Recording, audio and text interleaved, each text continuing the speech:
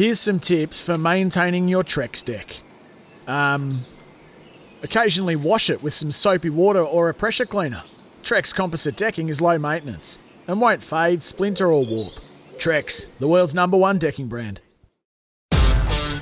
Crunching the numbers, thanks to Hume Tennis and Community Centre, a mini Melbourne park in Melbourne's north, which has tennis for everyone.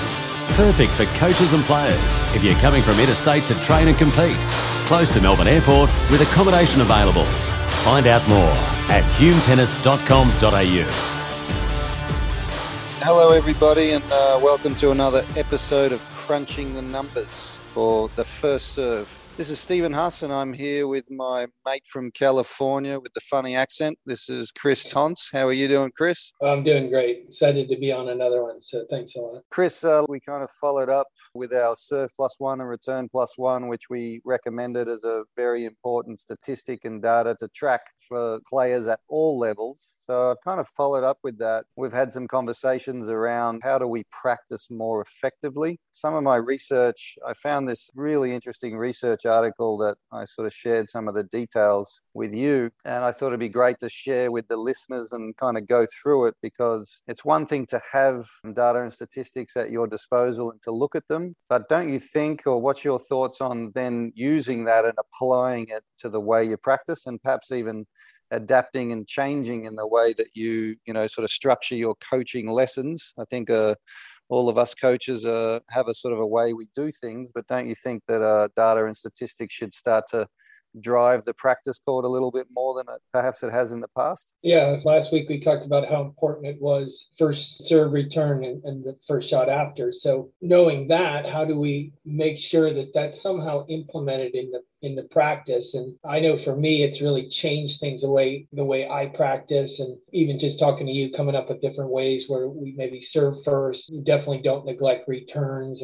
So yeah, it's very challenging to perhaps change the practice, but having it structured so it does kind of simulate the most important part of tennis. I always say the two most important shots in tennis are serve and return. I don't care how awesome your forehand looks. If you can't get the ball in the court to start the point, does it really matter? So for me, it's a big part of practice. Absolutely. And I was going to ask you, when you look around at other people practicing and perhaps the typical lessons, when do the students usually do their serves? I was guilty of this too. I still am. I got to be honest.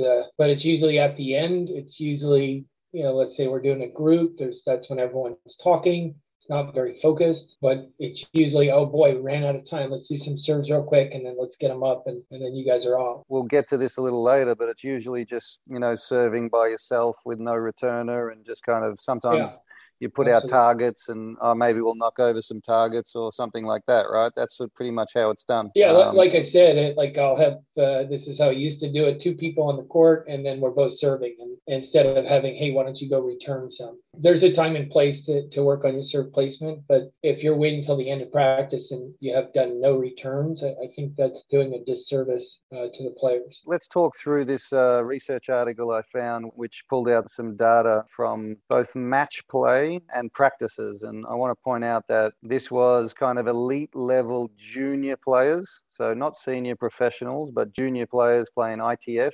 They took the match play from the later stages of Grand Slam junior competitions. And then they took the practice footage, which was 310 hours of practice footage from their elite training that they were doing within their squad. So for me, it's a very big sample size. So it's not just a one-off match or a couple of hours of practice. I think this was a really well done research stuff. And it was done by, I always like to give the credit to who's done it. It's by Kraus, Buzzard, Reed, Pinder, and Farrow. Here are some of the things that I found. So they found that serve and return practices contributed to less than 13% of total practice time. And they found that both skills, the serve and the return, were predominantly practiced in isolation and had less success with execution compared to the match play. So I know that's a bit of a mouthful there, but basically that says that in the match play, the players served closer to the line, they served a better percentage, so they were more effective with their serving than they were in practice when they were serving isolated. It's interesting, in the match play, the average rally length in the match play was only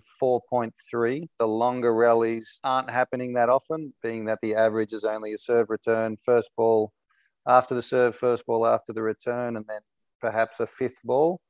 And 29% of the points ended with only a server return, and 60% of all the points that they surveyed, which was thousands of points, so 60% ended in the first four shots. Can I get your reaction to some of those things, Chris? So it sounds like I had mentioned this. It sounds like this study was done in Australia. Now, I could be wrong, but I feel like Australians are kind of like Americans. You get rewarded for big serves. I've heard that comment before. A Spanish guy once said, like, boy, you got all the big servers. That's what we get rewarded for on fast, hard courts, especially Southern Cal. So it's just shocking to me that 13% of total practice time was serve and return. It seems like, I know in Australia, and we'll go over that in another podcast, how important the first few shots are. Probably one of the fastest slams. So yeah, that one surprises me. Within the 13%, actually about 10% of that was the serve, and only 3% of practices made up the return. So to me, that's like you, I'm guilty of not doing enough return work as well, but that's incredible. I mean, only 3% of 310 hours of practice was done on the return. So that just seems so small, but I don't think it's atypical. So we're not having a go at all at the people who are practicing here. I think that's pretty typical of what happens in practice. Wouldn't you agree? That's what I said. It's common here too, and I'm just speaking from my own experience. I'm definitely guilty of that. Sometimes it's hard. You're doing a lesson and it's maybe just educating the parents because they feel like, oh, don't waste time on server returns. They need to hit more ground strokes. So just trying to make them realize how important those two shots are and to try to apply it in a more realistic manner. That's my opinion. The other thing I wanted to mention, and I wonder how this study would change if it was done in Spain, where you're predominantly on clay court and maybe there's more of a focus on returns. I'm not sure. I mean, I was at BTT last year. Just tell the listeners what BTT is, Chris. I don't know what that stands for, but it's in Barcelona. It's Francisco Roig runs it, who's Nadal's coach. So I wish I paid attention more to see what they were doing.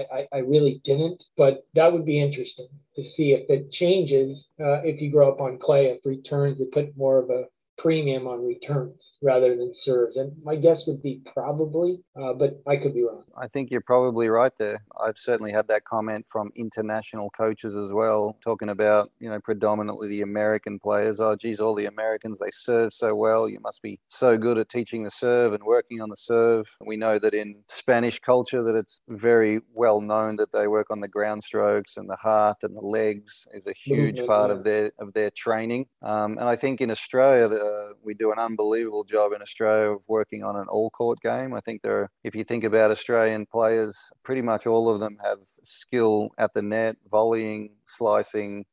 And I agree. I think the serves have gotten better and better over time. But it's interesting how certain countries have their own sort of identity. And I think that America certainly has the identity of being servers. And obviously the Spanish have that identity of being runners and fitness and being able to, be incredibly consistent. But let me get back to a couple of other things that this research revealed. They talked about how when you practice, if you serve in isolation or return in isolation, it's nowhere near as effective as if you add a third shot and a fourth shot, or even continue and go to match play. One of the things that it said was 13% of serves in practice, so 13% of all serves hit in practice required a third shot, whereas in matches, 60% of the serves you hit require a third shot. And on the returning side, it was 18% of returns required a fourth shot, so that'd be the return plus one, whereas in match play, 61% of the returns required a shot after the return. So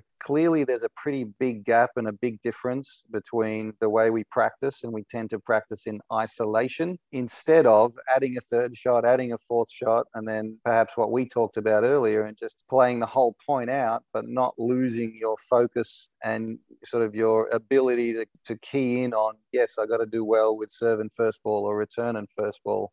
So isn't it interesting that, and I'm like you, guilty of this, and how often are we doing serves and a first ball, or serves and a plus two and return and a plus one, rather than just isolating, hit a return, okay, I'll serve you another one, hit another return, or just serving on its own can be you can get mindless with that, can't you? And if you don't have a game or a specific target. So this is basically saying that the task representativeness increases if you add a third shot and a fourth shot. Your thoughts, Chris? That shocks me, actually. That really does. And I wonder why that is, because sometimes I feel like if you only had to hit a serve and a first ball, you're not thinking about recovering. And sometimes players get there and then they start moving away. But I guess it just speaks to being more focused when you have to think of another ball. That one shocks me, actually. And actually, what really surprised me was the fact that if you serve in isolation, so without a ball coming back at you, I thought you'd actually serve probably better.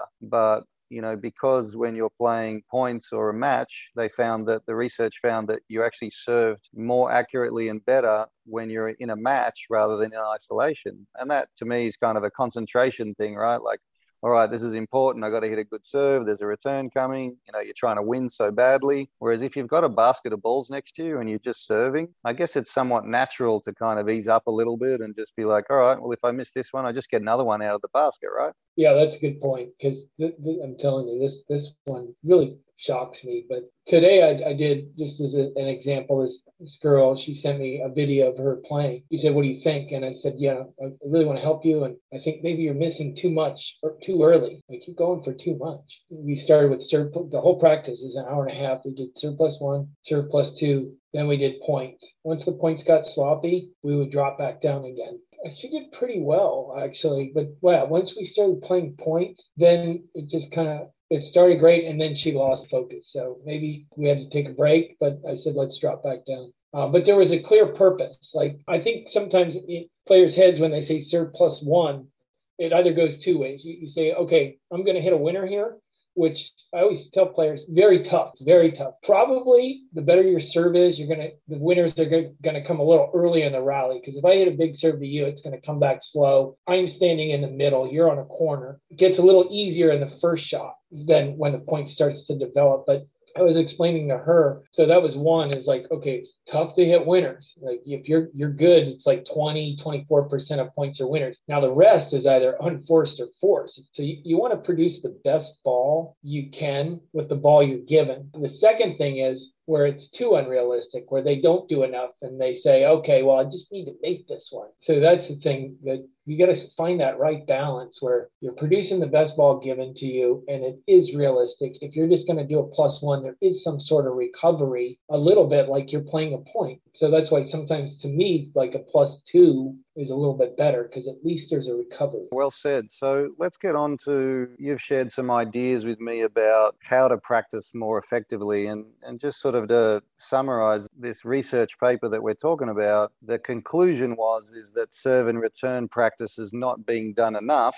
And then the second part, when we say not done enough, remember it made up 13% of the whole practice. And then the second part was it's not done with enough specificity. So one of the key sentences in the article was this one. It says, considering the aforementioned findings, the simple addition of including a returner and requirement for another shot to be hit promote practice behaviors closer to what is expected in competition match play. Chris, you came up with some ideas and shared with me about how we can make practice more effectively, because we're saying this is what happens in matches, this is what's happening in practice. How can we get those two closer together? Because ultimately, whenever we're coaching players, kids, adults, we're not coaching them to be good at a drill or to be able to just do one thing. We're coaching them to perform, to be able to play matches and to be better in matches, not in practice. So give me some ideas about how you can make practice more effectively. Number one is what you said, practice with a purpose. So I know, let's say I've been coaching 22 years, I think. Honestly, I learned so much in just the last 3-4 years. Typical practice, you see, like,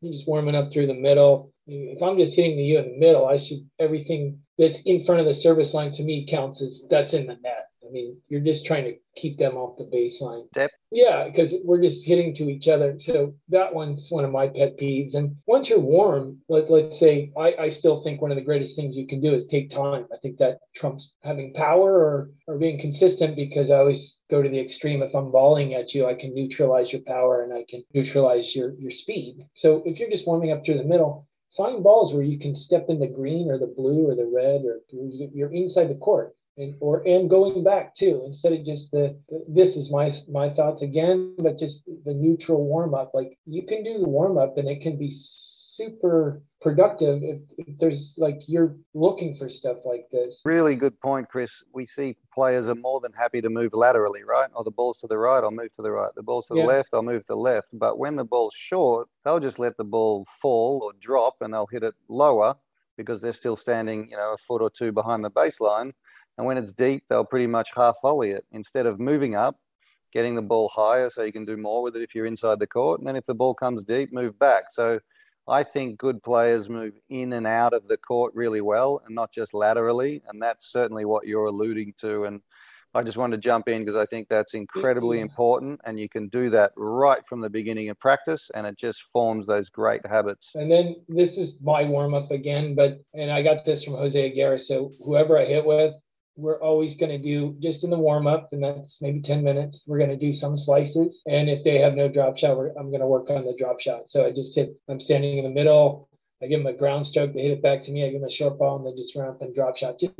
These kids are young, and I don't see why you can't develop more skill. You have to have as many tools as possible. The warm-up, to me, I can get all this done. It can be focused, and we can get in a little slice and get in some taking time or do the X drill where I'm just moving them in and out. Then after that, if I see these kids a lot, and I was guilty of this in the past, is you ask them, like, what are you working on? They'll give you like 7 things. How can I be more focused? I like to choose 2 things. 2 things we're going to do every day. Maybe it's 20 minutes, and then the rest of the practice is built around what your game is. Now, this is more for the elite juniors. Obviously, some of these kids need technical work. They can't make balls or whatever. And usually, I will say this, it's returns is a big focus because a lot of these juniors that I work with, they really struggle with that. So just understanding how to return, that'll be one.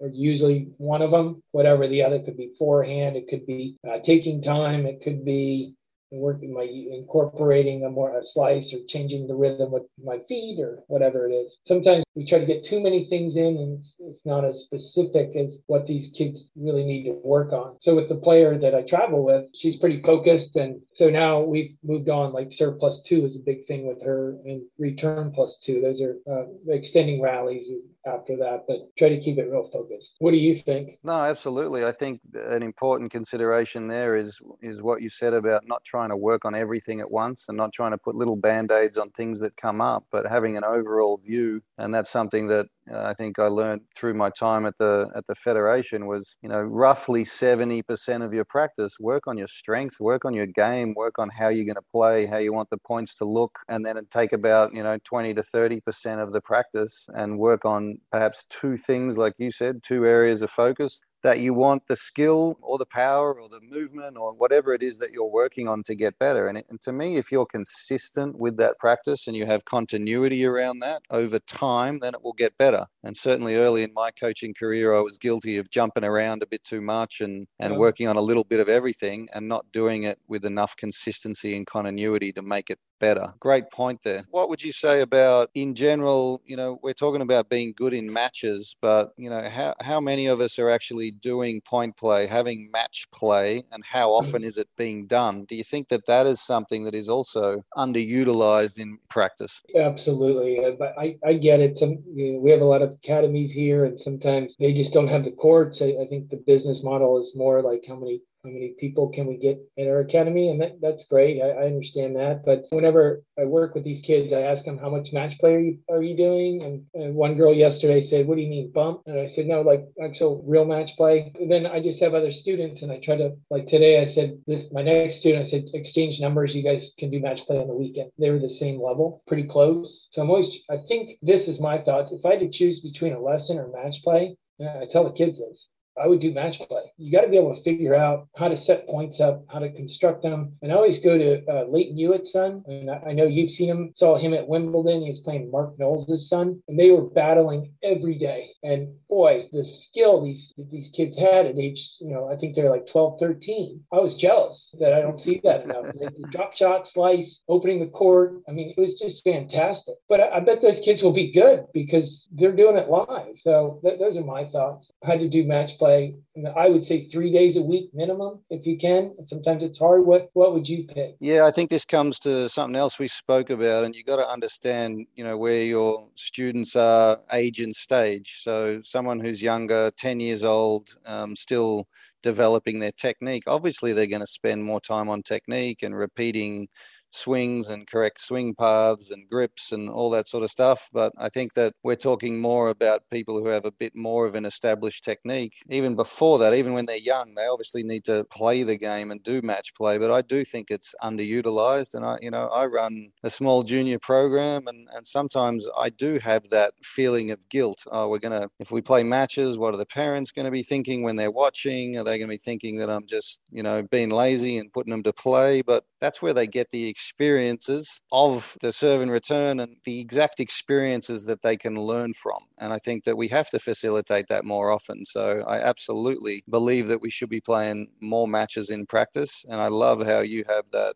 I think you do a really good job of that with Claire Lou, the pro that you work with. I know that she plays a lot in practice, and I think that contributes to her improvement tremendously. Last thing on that is, finding the right balance for the player. I know Claire said 5 days is too much. And when she grew up at USTA, it was 4 days of match play. So she likes 3 days, but she also wants to have it realistic where if it goes to a third set, she plays a third set. So we have to block out that time, which can be tough, but hopefully, and the kids sometimes just play one set or two and then they want to be done, but she wants to go the full 3 to be as realistic as possible. And that helps her, especially at leading up to tournaments. Great point. And it's something that players, parents, coaches should realize. If a student is going to do well in a tournament, then, have a look. Are they going to have to win 4 matches, 5 matches, and they're all best of 3 matches? So do you ever have a practice week where you actually go through and play 4 or 5 best of 3 set matches in preparation for that? And I would think that the answer is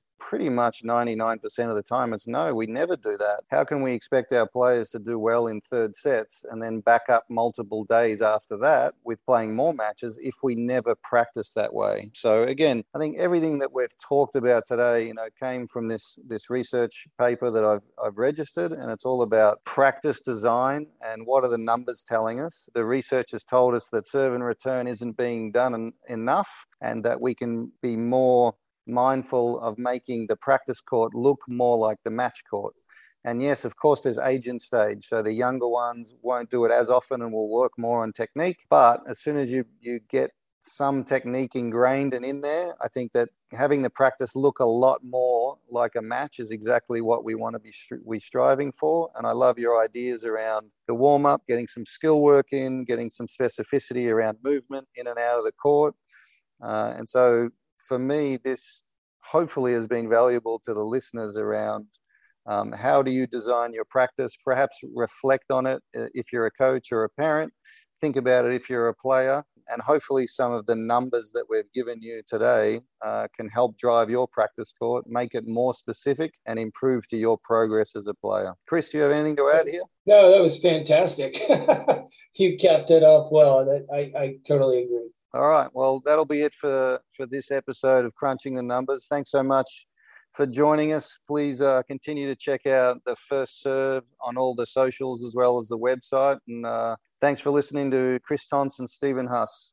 Take care. Bye. The First Serve is your home of tennis at thefirstserve.com.au. Log on to find out all the details of our live radio show, other podcasts, read weekly features by our team of writers, and follow us on social media, Facebook, Twitter, Instagram, TikTok, and subscribe to our YouTube channel. G'day, Mike Hussey here. Get on board Australia's best fantasy cricket game, KFC Supercoach BBL. It's fun, free and easy to play. Play today at supercoach.com.au. T's and C's apply. New South Wales authorisation number TP/01005.